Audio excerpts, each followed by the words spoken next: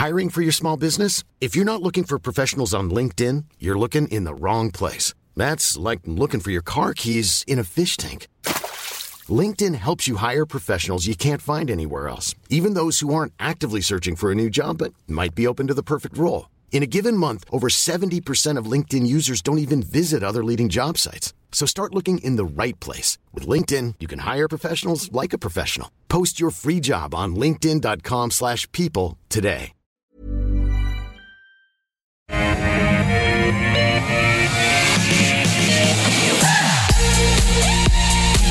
Hello everyone, just gone midday Eastern Standard Time. We are broadcasting live from our Barangaroo studios. You have tuned in for the call.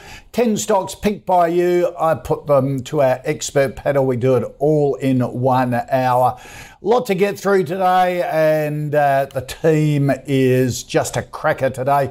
Andrew Weiland from DP Wealth Advisory, limbering up. That's because he's old. And happy birthday for the weekend, Andrew. I know you say you're keeping it on the down low, but a big birthday. Not many people get to 60. Well done. No, it was 50. All right. Happy birthday, mate. Thanks, Koshy. Big night at the Empire Theatre in Toowoomba. Henry Jennings from Marcus today. Where were you last 50, Henry? 11 years ago, Koshy, I've got to say. Yeah. It was a while ago. Yep, same with me. Unfortunately. Long time ago. Anyhow, you and I are the wise old heads with the youngster here joining us as the third wheel. All right, let's get stuck straight into it because these two blokes always have a lot of good stuff to say. You've asked us to take a look in this first half hour at Technology One.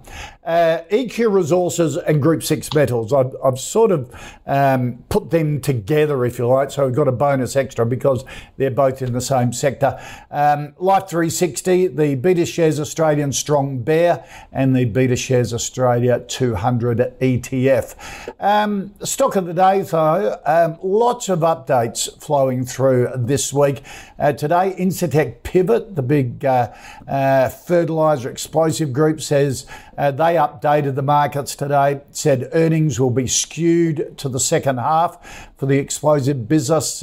Breaking it down, Incitec's explosive business, Dyno Nobel Americas, made earnings of $260 million, Asia Pacific 79, fertiliser $108 million. The MD says the business has been resilient. She's also flagging favourable agri conditions for the fertiliser business for the remainder of the financial year, which sort of goes against what Elders was saying earlier in the week. But market yet to be convinced, down 9% today on that update. Henry Jennings from Marcus today. What did you think of Incitec Pivot's update? Hi, Koshy. And I guess, the market at the moment does seem to be hunting for bad news. This one was a little bit of a miss. It missed by around 6% in terms of their net profit, which obviously they're being punished for, 8% down at the moment. I guess the problem is that it's once again a second half story. There's lots of optimism, shall we say, from the company in terms of the outlook, both on explosives and fertilizer. But the problem with fertilizer is it can be a bit smelly. And this one does look a little bit smelly at the moment. It's been going nowhere for some time, $3.20. It's almost flatline. We almost need Kiefer Sutherland to come along and give it the AED, give it a bit of an electrical shock. But it has had the electrical shock. It's reset down to around $2.90. You'd have to think that the brokers are going to be a little bit underwhelmed by this going forward. I know there's lots of talk about stronger second half earnings expected from Dyno Nobel America and Dyno Nobel Asia Pacific, fertilizer, etc. But it just, when you read all those positive things, you would think everything was rosy, but it doesn't look that rosy at the moment. So second half stories, and the market's in a really growly, kind of grumpy mood at the moment. You don't have to disappoint by a lot to be punished quite heavily. We are seeing volumes and interest, I think, at this time of year wane considerably. So punished today. I suspect it'll get punished in the next few days, although the fall will be less so. Then it will find a bit of a level. So from there, it's probably a hold, but give it a little time to wash through with these results. Okay. All right. Andrew? Well, now that I've turned 60, as you've just told all of our closest friends, I think I did correct myself. I know, but it's fun to pick on you. I think that I'll take the role of the grumpy old man here and just say this has just been a perennial underperformer. And if you look over even 5 years, it's been just underwhelming. And, this nonsense around a second half turnaround. Andrew has his amber lights, so what are some of Andrew's amber lights? Change in management, whether management's buying or selling. Another one that I'll bring out on my 50th year or 51st year as it would be is around where you see companies talk about, but the second half will be better, this hockey stick nonsense. So this is just... Yeah, I mean, you look at what's one of the drivers. One of the drivers is that you've got falling energy prices on concerns that we are potentially going to come into a recession. Fertiliser prices are correlated to that. Energy prices aren't coming back anytime soon. So this talk of a second half turnaround, I hope they do it, and certainly for long-suffering shareholders they do, but I would be incredibly surprised. It is at best a hold, and frankly, being cranky, it's a sell. Okay, all right. Tell us what you really mean, Andrew. A bit harsh with that one. All right. Hey, just a quick one without notice. You two, I mentioned at the start of the week, the Elders update. Here was a stock that was so supported in the market by virtually every analyst and went nowhere, and then took a big step down after the update on Monday. Andrew, does that worry you with Elders, or do you buy the dip? Are you still supportive of it? Oh, sorry. It depends on which question you're asking there. If it's buy the dip, I mean, I'm just looking at the chart, and the chart just looks dreadful. Sure. And I know Tony Moe in the Marcus Today Forum expert chartist, shout out to you, Tony, has been calling it correctly. It looks dreadful. I mean, from a support point of view, not that I'm trying to take Tony's job by any stretch of the imagination, but I would think 550 from a technical point of view, and even that's being benevolent. Being here in God's own country and full of ag, all I know is that a lot of my ag clients are sort of talking about commodity prices coming back under pressure, coming back to IPL and potentially a turnaround. So no, it's definitely not a buy. It's a stand aside and just let it keep falling away, sadly, because it is a good company, but just not worth it. Henry? I've got to say, Koshi, I've been completely and utterly wrong on this one. I thought that we would see a bit of a bounce after the big fall when Mark Allison threatened, actually announced his retirement, and it has just done nothing but go down ever since. So I've been completely and utterly wrong on this one. So I'm definitely searching for an exit. This is the CEO that's supposed to turn this one around, and frankly, it has turned around into a bit of a Titanic, and it's just hit another iceberg and it's falling away. This is the year that he was supposed to be doing a lap of honour to celebrate the however many point plan that he had in place, which had rescued Elders from ignominy. Unfortunately, ignominy is where it's destined. And I've got to say, as I say, I am searching for an exit. I'm hoping for a little bit of a blip higher in a better market to try and get out of this one. But, I think Andrew's right, and I probably need to take my medicine. This has been a dog for many years, and it has revealed itself to be a dog again. Yeah, and Andrew, to your point, it was interesting the consumer sentiment figures that came out earlier in the week, dragged down by a bigger drop in consumer sentiment in regional Australia than in capital cities.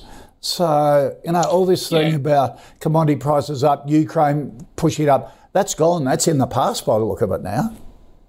Yeah, and certainly, I mean, being bashed with 11 interest rate rises, potentially 12, dependent upon which pessimist you want to listen to today, is equally weighing on things. I'm very cautious. All right. Okay, we'll stick with you, Andrew, on this one. Homegrown Queensland company, Brisbane-based. Michael wants a view on Technology One. Sort of, you'd have to call it the preeminent software business in Australia. It'd be pretty close, wouldn't it? Global business, just does its thing out of the limelight. So I started the show, if we can use that term, as a curmudgeon, which is foreign to me. Normally I'm the glass half full type of guy. I quite like this one. I don't mind Technology One, but there are a number of caveats. But as an underlying business, I really do like it. I like the fact that close to 80% of their revenue is recurring. I like the fact that they're able to keep up to 99% of their clients a year. I mean, can you imagine that as a business? You know that 99% of your clients are going to stay, and 80% of their revenue is recurring. Gives you a lot of confidence. It's mainly government too, local councils and state governments and things like that, is it? Yep. Correct. So as an example, our local council here, Toowoomba Region Council, I should say, they use Technology One, as do a number of the other LAQs around the place. So certainly big fan of it in that regard. The market likes it because they're hoping they're going to replicate what they've done in Australia and New Zealand and the UK. And the UK market is a much bigger market. So certainly from that point of view, the market likes it. But now we sort of come to the things that you need to be cautious on. You're being asked to pay 47 times earnings in a market that's around 19 times earnings for 13% forecast earnings per share growth. So Andrew's favourite, the PEG, miserably fails the PEG test. It's certainly not cheap by any stretch of the imagination. But equally so, passes Andrew's ROE test, that return on equity, 41% return on equity. If you compare it to, and it's a hard business to compare it to, but in that tech space, the best one I could find was Altium. And Altium's around 23 times earnings. That recent cyber breach is probably a little bit of a concern, but it's been localised. But on balance, it's a hold. But Koshy, if it was to weaken, and you could sort of get it back in the sort of 13s or something like that, it's a buy. Okay. Henry? I suspect Rudy was the one that phoned in with this one, yes, and requested it because we were talking about this one, Rudy and I, a couple of weeks ago. This is his favourite stock, and for good reason. It has been doing pretty well, to be honest. Quality management, even a recent cyber attack on parts of their business didn't really disrupt the flow. We have got results coming out May the 23rd. It does look as if the annual recurring revenue, they were targeting, I think, 500 million by 2026. It looks like that's going to come sooner rather than later. So that is good news. This one is definitely a hold. As Andrew says, if you can buy this cheap, great, but there's always a reason you can buy them cheap. And so probably you'd get a little bit less optimistic if that happened. But I think it's just going to continue to grind higher. Tech does seem to be a defensive sector at the moment. Certainly what we're seeing in the US is that tech is that defensive sector. It's hard to believe that Apple is bigger, has a bigger market cap than the whole of the Russell 2000 index combined. So that is quite astonishing. So I think this one is one of our premier tech stocks, and Rudy's right. This has been going chart-wise left to right, although the velocity has, I guess, fallen away a little bit, but certainly sideways to grinding higher, I would imagine, for this one. So definitely a hold. Results May 23rd. Looking for that ARR to be 500 million in 2025 rather than 2026. Yeah, I was reading today that the only reason the American market is up is because of their big tech stocks. Take the big stocks out of the indexes, and the market's been down, so it's been driven by about 10 stocks throughout the entire market. Fascinating. Henry, Erica wants a view on tungsten mining here in Australia, particularly EQ Resources and Group 6 Metals. Yes, EQ Resources, Group 6 Metals, you've just snuck that one in, so that wasn't one that I was looking at. But EQ Resources, they have the Mount Carbine tungsten mine in Queensland, which has been producer of wolfram or tungsten in the past. So that is good. They're obviously trying to get that back up and running. Tungsten was discovered in 1783 as a little bit of a trivia fact, and it's used to strengthen steel and various other things. So it's basically, tungsten means heavy stone in Swedish. There we go. So this one does look. I love the trivia. You love all this, don't you? Yeah. As far as this one goes, it's a question of getting this up and running. They've got some interesting collaborations. They've just signed some deals with some European Raw Metals Alliance. And, of course, it's a matter of bringing back production to what was a producing asset some years ago. So it will take a little bit of time, but it's certainly heading that way at the moment. I've got to say, tungsten's not one of the sexy metals, despite the fact all that wonderful trivia that we've uncovered. But it's not a bad number. 102 million market cap. It's not got the greatest amount of liquidity as usual. It did spike a bit higher. I suspect, if you're a believer in the tungsten story, then fine. Are you? I think there's sexier stories, to be honest, Koshi. Okay. If you want to go for critical metals, tungsten probably isn't up there. It is obviously very important in steel and that production there. We're not seeing a great rush in China to stimulate their economy, and we have seen the iron ore price under a little bit of pressure. So that, but for these guys, that's a little way off because they're still not in production. Yep. For me, it's probably, if you believe, you believe. Otherwise, it's got potential just to sort of sag back after some good announcements. You've got to keep these announcements coming in these stocks to keep people's interest. Otherwise, they move on to the next one that's been mentioned on Hot Copper. So not really one that I would go into, I have to say. Okay. Andrew, what do you think of the tungsten story? Group 6, of course, has that mine on King Island, which you think is just all dairy and cheeses, but who knew they had a tungsten mine there? Well, being the resident tungsten expert that I am, I've had a look at both. I think that EQR looks interesting because they recently got $10 million from the Regal Resources Royalty Fund. And, of course, Henry and I are both big fans of Phil King, if I can speak for Henry for a moment. So certainly having Regal in there gives me a degree of comfort. I might add, though, that even after getting that $10 million, they've only got 1.5 quarters of cash left. So that's maybe not so comforting. But, yeah, look, overall, probably a wee bit exciting for me. And if Henry says there are other more exciting things out there, I mean, obviously lithium immediately comes to mind when people want to love it again, hydrogen, etc., then I'm probably happy to let these go in particular. And Henry just touched on it, but it is important. The liquidity or the daily trading on these is underwhelming. $100 million market cap and you've got 50,000 a day trading. These are crab pots, easy to get into, difficult to get out of. Okay. All right. Next stock, Jeremy wants a view on Life 360, Andrew. This was a hot topic of discussion. It came up last week between Grady Wolf and Howard Coleman. Howard doesn't want a bar of it. Grady talked it up and said the update this week, yesterday, would be, she thought would be a beauty. They had a bit of a bet on it and did come out all right. What do you think of Lifestyle 360? Of course, they do enclosed digital platforms, don't they, for families and communities and schools?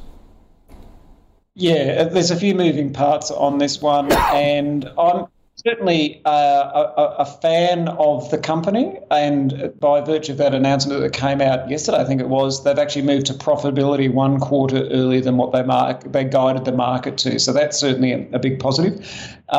In essence, it's around that sort of, part of it is around that sort of personal safety bit. So if you're trying to find out where your kids are or, whatever the case may be, you can use that to keep a bit of an eye on where people are at, or if you've lost your device or whatever the case may be. I guess my argument's always been that Apple has a similar type of offering. Samsung Google have a particular type of offering. And if you look at the commentary from Life360, what the model is you have a freemium model. You're sort of a bit of a teaser, and then you're trying to get people over the line to try and pay some money. They've got that tile business as well now as well. Look, on balance, consensus 995 versus about 650 at the moment. I think there's probably, and coming back to the tech story, everyone's loving tech at the moment. There will be a period of time where people don't like tech. That's probably the time to buy this. But they've certainly defied expectations in light of that competition from those three big players I just spoke about before. It is making money. They are now profitable, but probably now's not the time to buy. It's probably the time to buy when people are cool, and it's a hold. But they're doing all right. Henry? Sorry, you dropped out there. Yeah. I'm just trying to get my head around any stock that Howard and Grady would agree on, because that is polar opposites in terms of. Yes, they did agree on Cedar Woods. Cedar Woods from the trees. And the property company, the builder, and Lovisa last week. So they were the two they agreed on. Nothing else. Wow. Was Lovisa a sell? No, a buy. They both had Lovisa at a buy, yeah. Howard went for Lovisa as a buy. Well, that's extra. That's blow me down. Anyway, that is a generational. That's a generational divide there. I got to say, Life360 always seems a bit creepy and a bit stalky to me, but you can see reasons why you would do it. The recent update with 50.3 million active customers paying on average around $116 per sort of circle of friends is pretty good. The stock has done very well. It's been clawing its way back. As Andrew says, tech is the new sexy at the moment because it's seen as defensive. I'm not really sure why. But at the moment, certainly in the US, as you say, Kosh, there's 10 stocks driving the US. They're all big tech. They've all done the right thing. They've all mentioned AI and cost cutting. If you manage to get that in the same sentence, you get a big jump up. This one has had a big rally from $5 to nearly $7. To be honest, that's probably a signal for me to be taking some profits in this one. I have to say, as I say, tech is sexy. It could get to $7.50, but if I'd been holding this one since the lows, which it was just messing about with for a long, long time, most of this year around that sort of $5 level, either side a little bit, I'd be taking some profits here. I have to say they've run pretty hard. The numbers are good, but they have run hard. I'd be selling and taking some profits. I'm probably I'm sounding a bit Howard-like in this one. No, I don't think that could ever happen. But take your capital out, let the profits run, see where it goes. All right. Yeah. Okay, ETF Whisperer. We had to get there at some stage today. We save them up for you. John wants a view on the BetaShares Australian Strong Bear. So John, obviously pessimistic about the market. He's reading all those charts of the head and shoulders about to fall, how this replicates 2009 or something, the American market. It's on the way down. If you are a bear, is this a good one? I think John's got every reason to be cautious, Koshy. I mean, we can't seem to get this debt ceiling thing sorted out. Of course they will do it, but when are they going to do it? Yeah. There's lots of things going on. So to your question, or John's question as it would be, is this the tool to be using? Andrew the Boring would say no. I'm sure my learned friend may have a different view, but from my point of view, we've been asked this one, when was this? Probably 18 months ago. And at that stage, the funds under management was about 470 million. Now back to 280 million. So in other words, not as many people have invested in this. What it really is doing is it's sort of taking an inverse view to the market. So in other words, if you think the market's going to fall by 1%, then this will actually go up, in theory, between 2 and around 2.5%. So it's sort of an inverse play. as to where you think the market is going. So one thing, John thinks the world's ending. He could sell all of his shares off. I'm not telling John to do this, but as an example, John could sell some of his shares off. Now, if he were to do that, he's got brokerage and potentially capital gains tax implications. By virtue of buying this product, and if it sort of, again, as we said, moves in an inverse manner, what you're actually doing is this will go up, which will help defray some of the paper losses that you would have on portfolio. Wouldn't have had to pay brokerage and haven't incurred any sort of tax consequences. So that's the theory behind it. But in reality, from my point of view, I like simple things. I like to look at a basket and see what the underlying things are in it. Coming back to Henry's world, it's using futures, it's synthetic. There's lots of different moving parts. So Andrew the Boring, I'm out, but I can certainly understand why people would think about it. I don't recommend it. I don't use it personally. So thanks. Do you use any other short ETFs, if you like, but shorting the market? No. But to that point, Koshi, and we'll take the other side of that, which is the long, or a geared exposure. And again, speaking for Henry, I know he's had some success using geared ETFs, which he may talk about in a moment. Sorry for verbling you. Then certainly if you're trying to get into a geared product and you don't want to have margin calls and all that sort of thing, that's another reason that you might use this style of product, Right, but okay. For Andrew the Boring, favourite type of ice cream is vanilla. No thanks. Yes. Henry Jennings, who traditionally doesn't like ETFs, has just been dobbed in by Andrew saying maybe he loves some of them. Do you like this strong bearers? Like Henry, if you are nervous about the market for the next 6 months, why wouldn't you have an ETF like this as your insurance policy? I agree, Koshi, 100%. Why wouldn't you have something like this? The problem with this one, and there's not many problems, if you are bearish on the market, and let's face it, sell in May and go away, June gets a bit tricky. It did last year when the RBA started raising rates. I had a question from one subscriber this morning on that, why June last year was such a terrible period.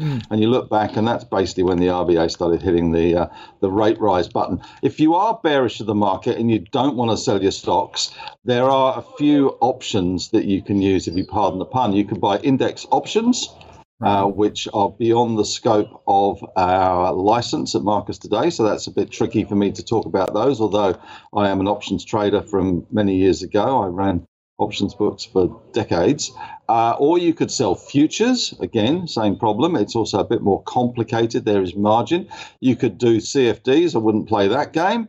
Or you could do something really, really simple, which is to buy BBOZ. As Andrew says, if you sell all your shares, there are tax implications. The problem with BBOZ is that it is a leverage product and it uses futures and derivatives to get that exposure, because it's basically, if the index goes down 1%, this should go up by 2 and a bit percent.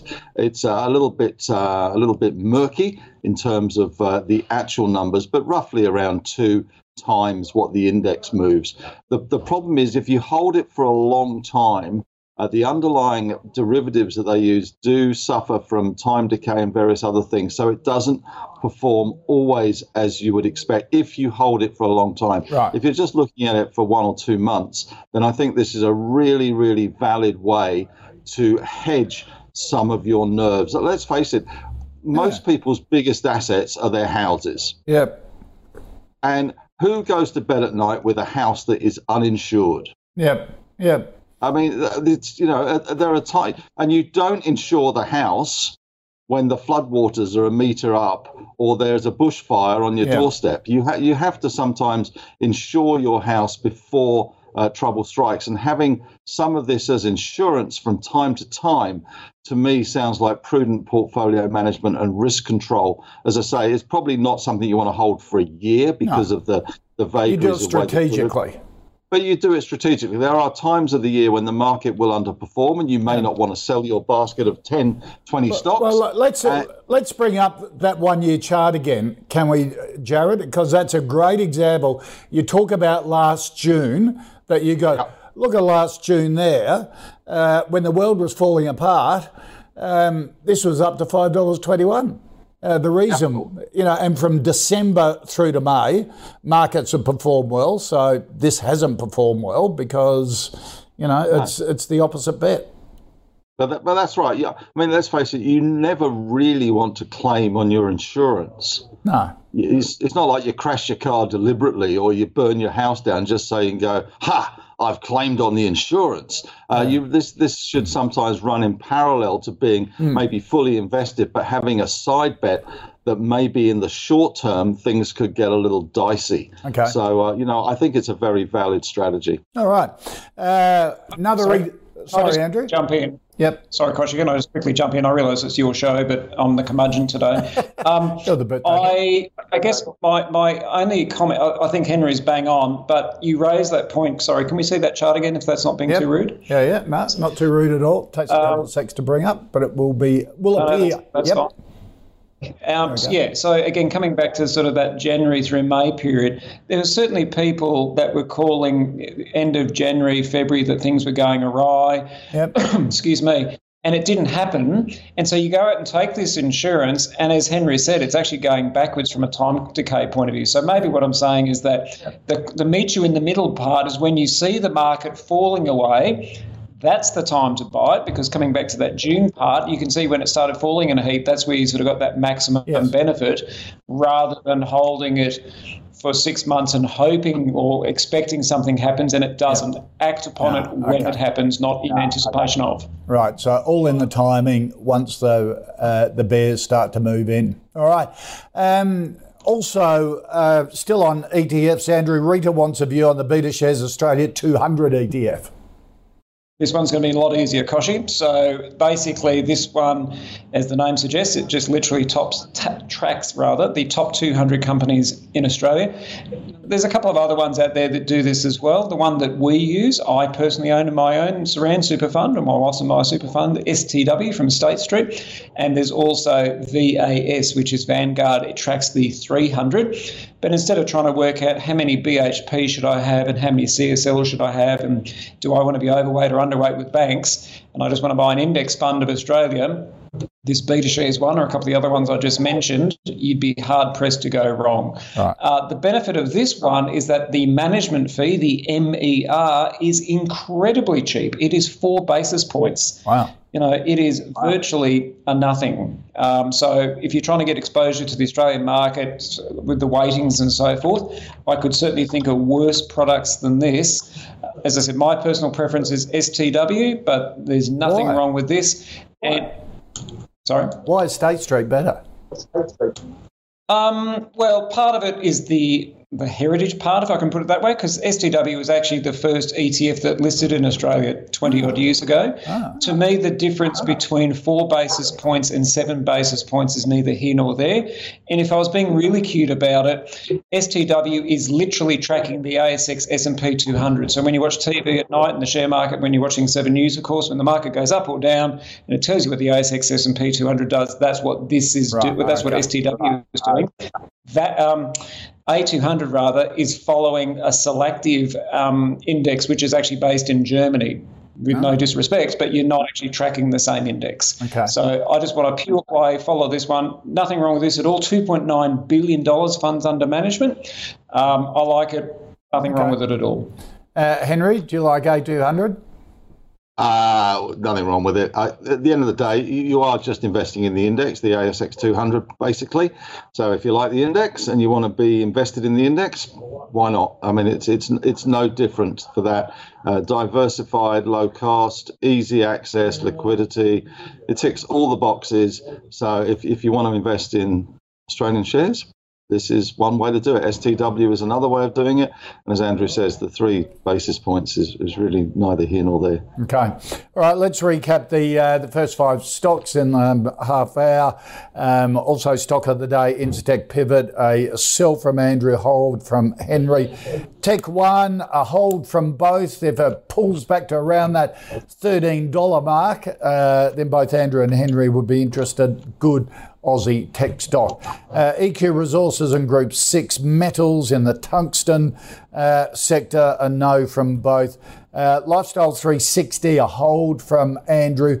Henry would be taking profits on it. It's had a really good run up and has done nothing for quite a while, so selling to the spike. Beta shares, strong bear fund, a no from Andrew. Henry likes it.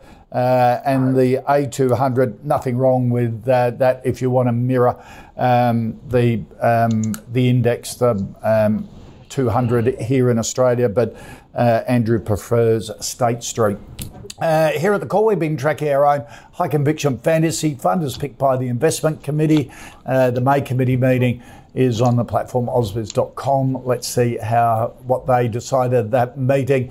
At the May meeting, they trimmed 1% from Macquarie, Wesfarmers and Elders, added 1% to WiseTech Global, MA Financial and Cash, got out of Austell and replaced it with Kelsian Group.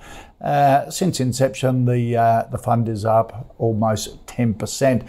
Keep your selections coming here for the call because that's the first step to get to the investment committee, the first filter. This half hour, Carnaby Resources, Treasury Wine Estates, Hazer, Pro Medicus and Leo Lithium. Excuse me. Henry Douglas wants a view on Carnaby Resources, a little gold explorer and deposits with Scandinavian projects as well as in WA. Hi, Koshi. I mean, a great thing about this one is this has been the classic. This is kind of standard operating procedure for miners. If you look back at the beginning of April, we had such announcements as stunning results at Mount Hope. Mount Hope new central lode emerges. And then, after the stock has rallied from $1 to nearly $1.70, guess what? A $20 million placement at $1.22, where the stock price collapsed and where it is now trading at $1.20. So there you go. And this is a rinse and repeat. However, they're obviously onto something at Mount Hope. Some good results there. They're now cashed up with that $20 million, and I guess it's now a question of just digesting that stock because people do take these placements, and if there's no news forthcoming very quickly and they can get out for a small profit, they'll move on to the next one. But certainly, what we're seeing from these guys is that the results are good. It was good enough to get the stock to $1.70. I suspect around this level, this is a speculative buy. Their project Chalcos is it looks a reasonable project, and copper gold, which of course we've got gold at record highs. Copper has fallen out of favour as Dr. Copper has been suffering because of global growth. But I think, in time, this one will do well, but it will need to digest that $20 million placement at 122. So it's a speculative buy from me at the moment. Andrew? It's a hold, and if it went to 90 cents to $1, it would be a buy by virtue, and Henry has called it perfectly relating to how these companies do their fundraising. And I'm not having a go at them at all. They've literally done it really well.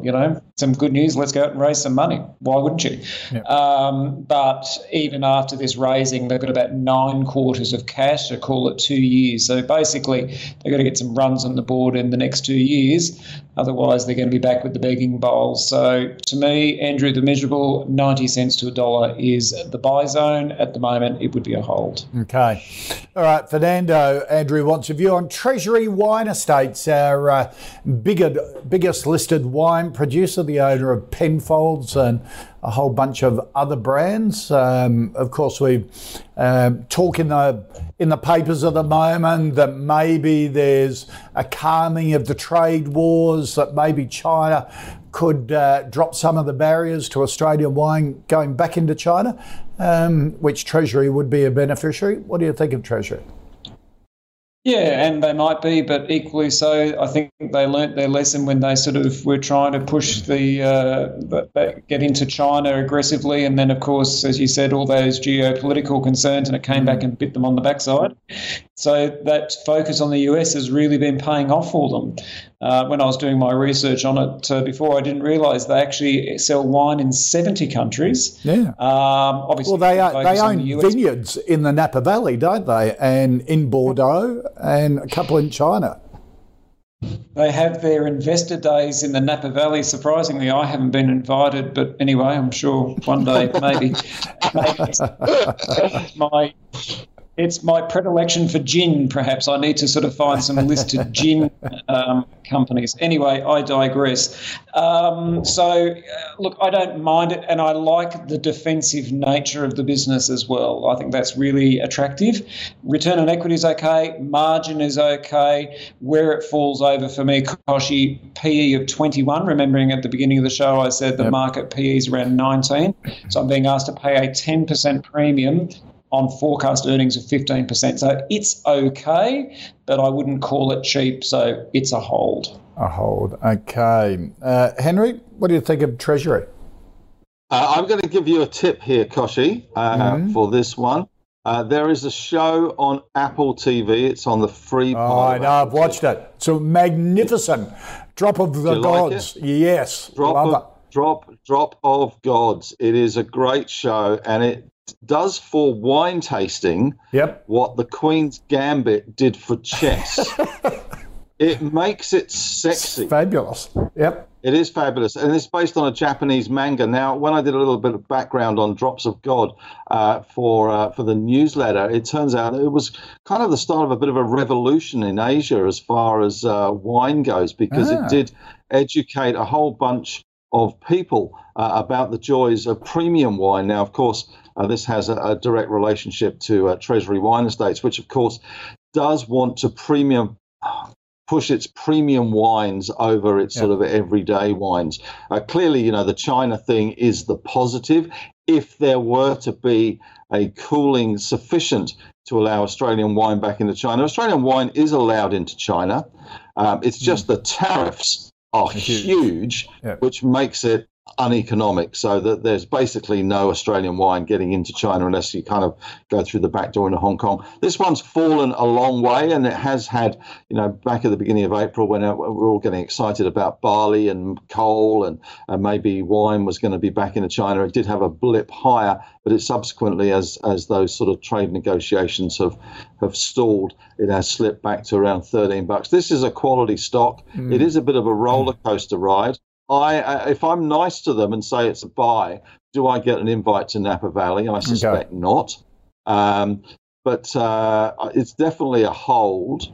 The China thing is the big prize if they can get in there. Not that it will happen overnight, because it does take time to get those distribution channels back and firing. But the great thing about this is that they have pivoted away from one market and that premiumitization that they were trying to achieve with Penfolds into that one market. They now make a Chinese version of Penfolds, which is interesting. And of course, they're also using the Penfolds brand for some of their top quality Bordeaux and also for the Napa Valley wines. So it's an interesting company. They have done well. Management is good, but clearly the share price has been on a bit of a downer, bit of a hangover there after all the optimism about China reopening. I think you'd probably start to accumulate this one because it is a bit cyclical, and we could see it push back up again towards the 14.50 level again. But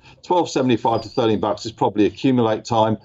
So I guess it's a hold or certainly a buy on that little bit of weakness that we're seeing at the moment. All right, Tim Ford, the boss of Treasury, is a mad Port Adelaide supporter, so I'll suggest to him that maybe I lead an investment mission to Bordeaux and the Napa. Yep. You're the man, Koshi. We're there. All right, our next stock, Maureen wants a view, Henry, on Hazer, the clean technology development company. They've got this low carbon emission hydrogen and graphite production technology. What do you think of Hazer? Share price has had a pretty good run too. The share price has had a pretty good run recently. It does look like it's had a bit of a, when I'm looking at the chart here, it does look like a bit of a double top Right. And we could see it drift back towards maybe 60 cents. It's 65.5 cents at the moment. They've just presented at the World Hydrogen Conference. They've got this, the ENGIE collaboration for a facility in France. They're doing all the right things. It's new technology for this hydrogen. And hydrogen sort of, it does come and go a little bit, doesn't it, in the press? And when it comes, everyone gets really excited about the prospects for hydrogen, especially low emission hydrogen. Budget's got a huge amount going to help these companies, hasn't it? Yeah, well, yeah, it has, but that doesn't always work out, I have to say. The government's support doesn't always work out. So I'd say this is probably a buy, but not quite here. Right. Excuse me. I'd say if it comes back to 60 cents, it's probably a buy. But at the moment, you just want to let the enthusiasm from the World Hydrogen Conference and the recent announcements and the quarterly at the end of April, just let that run through. The other problem with this one is that $112 million market cap is there's not a lot of volume on a day-by-day basis. So it is a bit thinly traded. So if you want to have a go at it, it is sometimes a little bit volatile. They got cash $19 million. So they've got $4.7 million in debt. So it ticks a lot of boxes from an ESG point of view, and certainly admirable from a aspirational point of view. I just think it may have run a little bit hard. Looking at the charts, I'm sure Carl or some of the chartists out there will look at it and go, "Ooh, that looks like a classic double top," and we could see it back down towards the 60 cents. Okay. Which you'd be interested then. So I think hold at the moment, but down at 60, worth looking at. Andrew Hazer. Yeah, look, I think 60 cents is the mark. I'm just doing my rudimentary charting, which is a bit of a joke, 61, so I'm happy to say 60. I like the fact that it's really two income streams from a royalty point of view. It's not only the hydrogen, but it's also graphite as well, so you're getting a twofer. And the other thing I really like is that short interest is falling, so people betting that the share price will fall, those people are falling on their swords. The only thing that concerns me, back to Andrew Amberlight, is they've got a new CEO. So whenever a new CEOs, I'm just always a little bit cautious around that. But on balance, 60 cents, have a go. Okay. All right. Andrew, Alison wants a view on Pro Medicus, one of the stars of the Australian share market the last couple of years, a favourite of a couple of our panellists here on the call. Healthcare imaging software and service at Diagnostic Group, Australia, North America and also Europe. And Claude's been right on this all the way through, and hats off to him. And certainly from my point of view, I've had regrets. I've had a few. This is certainly one that I've had some regrets that I haven't bought enough for my clients, because it is a great business, but we'll talk about why I haven't and why I probably won't be buying it in the short term. $6.2 billion market cap, and it's really just around that medical imaging software, 2D, 3D, 4D, winning a number of contracts along the way. Again, these are long-term annuity-style contracts. It's trading in line with consensus. Consensus is about $61, and it's got that strong return on equity, 48%, 43% margins. It ticks all those boxes. Where does it fall over for me? I'm being asked to pay 89 times earnings for a company that's got earnings per share growth of 30%. So when we last looked at this, I looked at this last for the call, it was 101 times earnings. So I certainly couldn't do it at 101, and I'm still struggling at 89 times. But if they continue to have these contract wins, it is healthcare, it is defensive, it is geographically diversified, big addressable market, all that sort of stuff. I like it. CEO owns about 25% of the company and has been gradually reducing his exposure. But it's one, and I'm probably being highly aspirational, but it's one that you just want to buy when everyone hates the world. And we're not in hate the world mode. Right. So it's a hold. It's a goodie. I really like it. Yep. I just can't pay the price for it. Henry, would you pay this price? No, sorry. It's a $6 billion company that makes $37 million. It's just doesn't make too much sense. It's the multiples are too big. There's clearly going to be competition. They do win contracts, which is great. It has been a market darling because it's one of those go-to tech stocks. But at the end of the day, you've got both the founders selling stock, and you've got the chairman has been selling stock as well. I know they've still got an awful lot of skin in the game, but for me, this is a sideways to drifty down at best, and not for me at these kind of multiples. It's just very, very expensive, and that's always has the problem. Been though. Always has been, always will be, I'm sure. But it was kind of a year ago. It was this kind of price. Back in January 22, it was $62, and it got down to $36 in that June sell-off last year. So that is the time to buy it when everything goes to custard. Yeah. But at the moment, do you expect a replica this June to last June? Yes. You do? Oh, okay. Well, I don't know in the same stocks, but the script is my script was April would be a good month. May would get a little bit wobbly, sell in May and go away. We would get a little wobbly in May, and that June we would see a little more wobbly going on. It's Northern Hemisphere summer. People go away. Things get thinner there if it's even possible, because it's still pretty low volumes in some of these markets. The US market has been supported by 10 stocks, as you say. We've got debt ceilings. We've got interest rates. We've got, slowing global economy. To me, it just looks like a bit of tax loss selling to come. I think some have even gone early with that. And I think our market will get a little wobbly in June, a little more wobbly in June. Okay. Andrew, do you concur or?